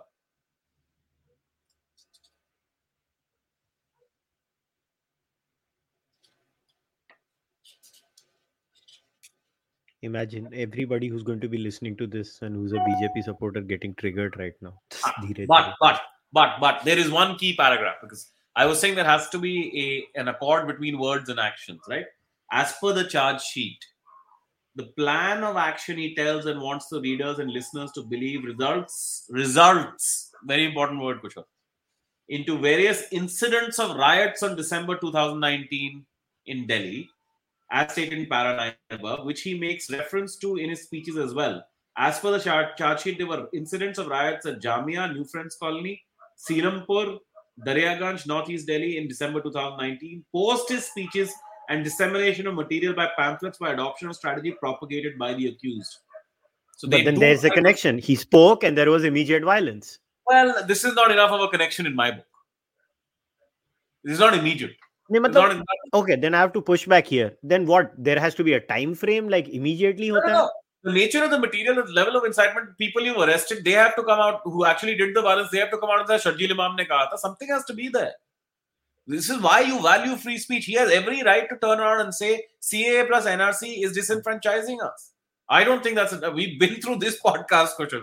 My position is it was disenfranchising people, right? I mean, I can't complain about that. So if he has the right to stress that point of view, this one paragraph takes you at least to the correct standard for prosecution for a speech-related offense. Okay, at least it takes you to the correct standard. Whether that evidence will stand up in court, we'll have to see. That's the main para I wanted to But as of now, at the base level, the judges have thought that there is and with Narsingh Anand's case and with Wasim Rizvi's case, there is no actual violence. Yeah, there isn't. So I believe that at least in the American standard, Narsingh Anand has clearly passed. This is no endorsement of Narsingh Anand. I find him abhorrent as a human being. But not in the Indian standard. Now apply the Indian standard for a moment. And this is something very important I want to get to. Clear and present danger is kind of the test in India. Right? Now, in the context, the case that will be built up there, and this is why when you see people, motivated people on Twitter and on social media, other social media platforms, pushing for his arrest, pushing for his prosecution, they try to play it up saying this is happening in the context of a larger genocide or an attempted genocide. This is what they're trying to get at, right? That you are speaking in a context in which your words can now lead to violence. They don't need to actually lead to violence. That's the difference between a clear and present danger test and a imminent Brandenburg's test of imminent violence and likelihood. Right? So it doesn't actually need to lead to violence, but it needs to be a clear and present danger that violence will in fact occur. But then will a person that connect Islamism to the Holy Book? Should the Holy Book be banned? Should the verses be banned? Calcutta petition. All been taken care of already. It's the same logic. Original verses can't be banned. Original books can't be banned. Already done and dusted. Calcutta petition. And I promise you there's not a court in the country who will want to listen to it. In fact, Wasim Rizvi took this case to the Supreme Court, where he took various verses and says these verses have to be deleted, which is quite a silly prayer to ask for, because the Supreme Court turned around and very easily said, how can we delete a holy text? So therefore not maintainable and put costs upon it. Good. Somebody has asked just now in the live chat, what about Akbaruddin Owaisi? How does his speech also pass now? Because he made a speech, it didn't lead to any violence. So by American standards, even Akbaruddin Owaisi is fine. But by Indian standards, he has to go to jail. I don't know what his speech was. I don't know what he actually said. I don't know what it was. Remember उसकी वो speech थी ना कि हमको 15 minute दे दो, एक 100 पे भारी पड़ेगा, kind of a thing. Yeah, but where is the clear and imminent danger there? That is just a veiled threat. It's an empty threat. So much. I'm telling you this. I've gone through a lot of these so-called hate speech from Muslim political leaders. Keep the religious leaders out. Religious leaders are very direct, but political leaders, and to me, it just sounds like a rendition of angry young man movies. Man, I mean, कि मैं ये कर दूंगा, मैं वो कर दूंगा, but nothing's really happening. My view of violence from that side is when it has to happen, you barely need any incitement.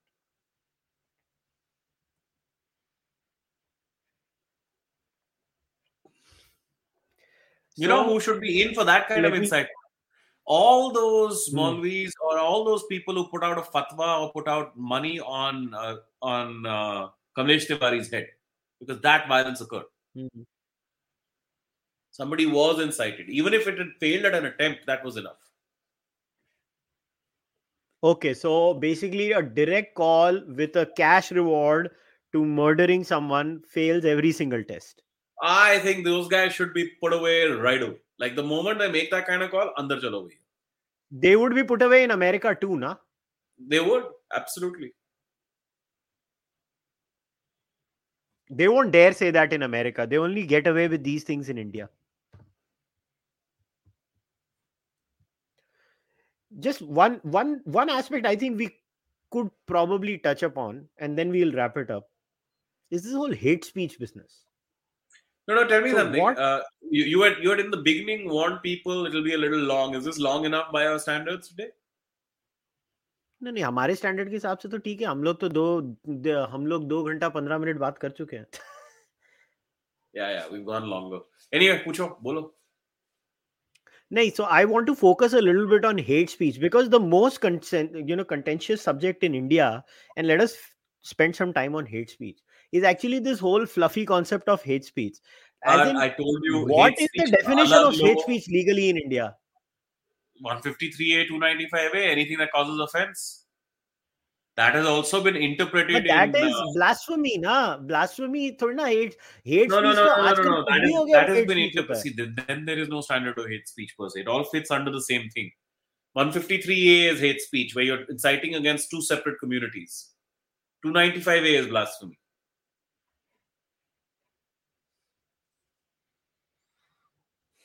Kalu versus State of Andhra Pradesh. The standard is that you have to be, again, clear and present danger standard. But okay, what was that judgment in America in the Supreme Court which clearly said hate speech is legal? All of them, like what I've just pointed out to you, all of them.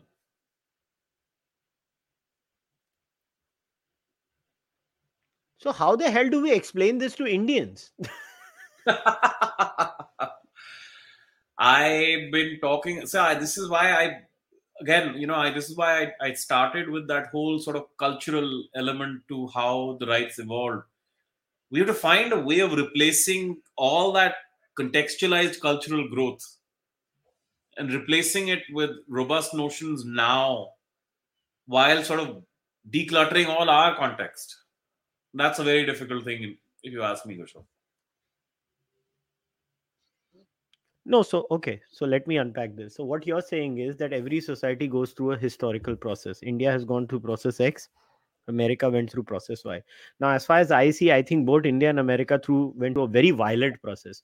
But the response in both the nations' cases, America, the response is, I will defend your right to say what you want to, and I will also give you the right to bear arms, because the government could be Kutti Kamini anytime. They went the other way. India was like, नहीं इसको और रोको, यहाँ भी रोको, ये भी रोको, वो भी रोको. Then this is a commentary on us as a people. I don't know what else am I supposed to say then, because it's not like America में violence नहीं थी, उनके वहां भी बथेरी violence हुई है. It's not like that society did not suffer. I mean, that society stood up for the speech of racists. Do you think India will stand up for the speech of castists? I don't think so. No, I don't think India will stand up for anybody's speech at any point in time, especially now that the Prime Minister is talking about duties. We're a very emotional people, man. We get very affected by words. Very, very affected by words. And this is why you see some of these prosecutions are so ham-handed. Uh, Disha's prosecution, you remember the toolkit? That toolkit for a long time, I was saying, a toolkit ke aage aur kuch bhi hona chahiye. There needs to be something. The day that bail hearing was being heard, I misread that prosecutor into saying that there was much more than the toolkit, that the toolkit was actually executed in some way. There was nothing. There was no evidence. It was just a toolkit. We're so upset with the toolkit. And what did we put? Sedition. What about all this case law? It's all ham-handed. I'm sorry. Policing is ham-handed, and our general approach to these things is ham-handed. It's partisan, and we don't care beyond that. Systems don't matter. These are not your words. No. These are mine. But I just want to. I don't know. One Go, second, go, Vishal. go. Also, one other problem with us as people, we are not risk takers on this side of life. On the political speech side of life, we don't take risks. We don't talk too much. We don't say too much. Very few of us take those risks, and we generally don't tend to like those people. And so Oh, yeah. we You get remember stuck. that girl who was arrested in Owaisi's rally for saying Pakistan Zindabad? Yeah. People actually supported arresting her too. I mean, kya desh hai? So these are the kind of cases on which I've always wondered, what am I putting down as the IPC section that has been violated? Now, the only one I can think of is 505, likelihood of causing public disorder or some crap like that. But I don't understand where all of this comes from. And it's not curable this way. Yeah, I mean, I'm going to be sounding very harsh, but who cares? I'll say it anyway. It comes from a very feudal mind. It comes from a society which is very feudal. It comes from a society that is still not really civilized. It comes from a society that gives too much importance to some golden age and lives in the past, and it wants to protect what I don't know, and it is very anti-progress, and if progress comes from someone else, they don't want to take it. Societies and democracies are allowed to be that, though. The ultimate goal of Yeah, they're democracy allowed to is be that. That's why we are a hellhole. Yeah, I'm not saying you're not allowed to be that, but that's why we are a hellhole. Maybe that might be the answer, to say self-government is the role of democracy, and free speech helps to reach self-government. But this is the self-government standard that we have reached. Are we happy with this? Are we satisfied with this? I'm certainly not. I think quite it's clearly. We are not, but look at the polls in India. People are so happy. We are the happiest. Indians are always happy. Polls are there. I'm not even making this up. That's not a bad thing. That's not a bad thing by itself. People should be happy. Yeah. So, I mean, it's clearly that, we are the odd people out in this society. I don't even have any problem admitting it in my own show. That maybe, folks like you and I are not the norm. We have this highfalutin concept where we want to take the society, and the society just says, We're definitely not the norm. We're definitely not the norm. We accept that. Free speech is, whenever you talk free speech and you have a largely Indian audience, you can just see it. It just doesn't sit with them. They don't get it. They don't want to get it. It doesn't work. Free speech तो ठीक है, free speech था, पर उसने ऐसे कैसे बोल दिया? क्या बोले आदमी यार उसके ऊपर? It's the most common lament. Free speech तो है, आपकी फ्री स्पीच था, पर उसने ऐसे कैसे बोल दिया? अब क्या बोलेगा आदमी इसके आगे? Yeah, I mean, the standard questions that are always that you need some restrictions to preserve diversity of India. How? Nobody has a good answer of that. But you hear stuff like, actually, free speech is a Western concept. You're too colonized. No, huh? That's not wrong. That's not wrong. And if people say free speech is not what they want, then so be it. Yeah. Yeah. Then people who want it should get out of India, I guess. That's the only thing. One last question to you. Do you think, not from the Indian perspective, India mein to वैसे ही phos hai, but from the American perspective, do you think big tech is a threat to free speech? We did this no last time. Big tech is obviously a threat to free speech, but big tech will also be brought to heel. Big tech is also a facilitator. It's a very pull and push kind of situation, dude. It's you can't dispute the fact that they are also a facilitator. COVID has done something crazy, right? COVID created the kind of situation in which big tech went little mad, but big tech went mad because governments not prodded them to do that's the kind of prodding they wouldn't have taken otherwise. I think the better example is the way they've handled Donald Trump. To have deplatformed him was a very, very interesting thing, because if you look at, having read all these standards of free speech, they are not able to prosecute Trump because they can't find any kind of instructions by him to persons to walk into the 6th of January, to commit the acts of 6th of January. Right? So if he's not prosecutable, then how did you remove him from a platform? Yep. So in the Donald Trump deplatforming case, it's a victory and defeat of free speech in a funny way, right? That a country like America could deplatform a sitting president. Technically, I know his term was ending at that time, but he was still the president when he was deplatformed.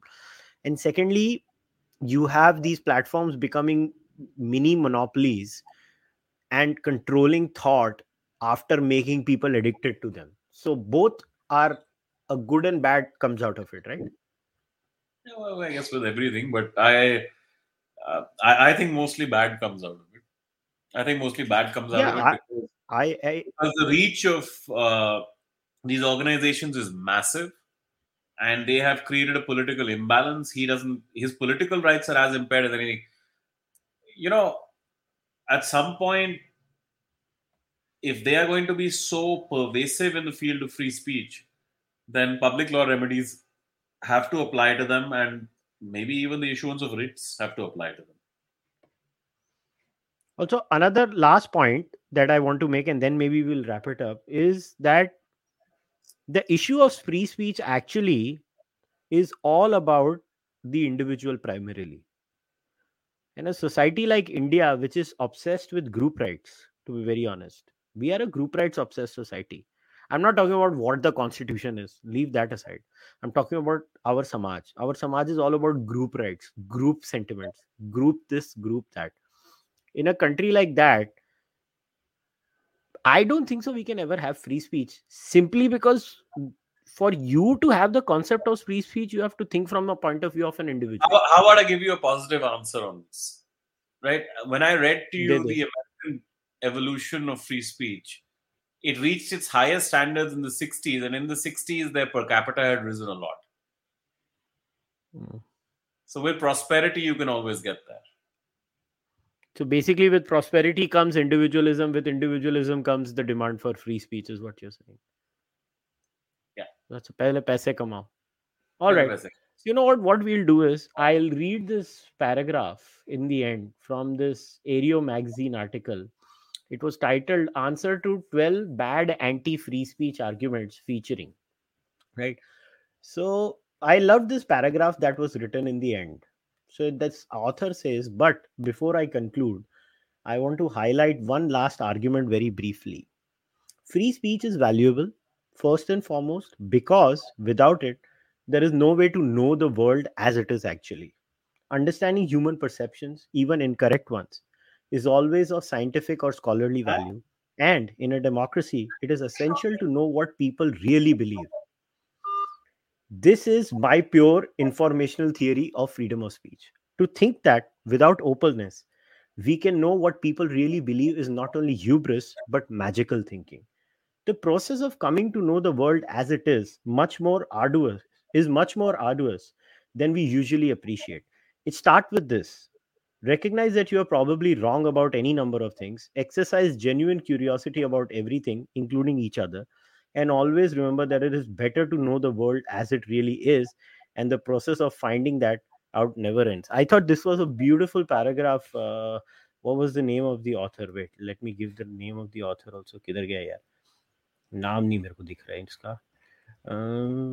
It was very well written. I think it was um, covering many aspects. It was written by Greg Lukianoff. I think he has co-written this book with Jonathan Haidt called "Coddling the American Mind."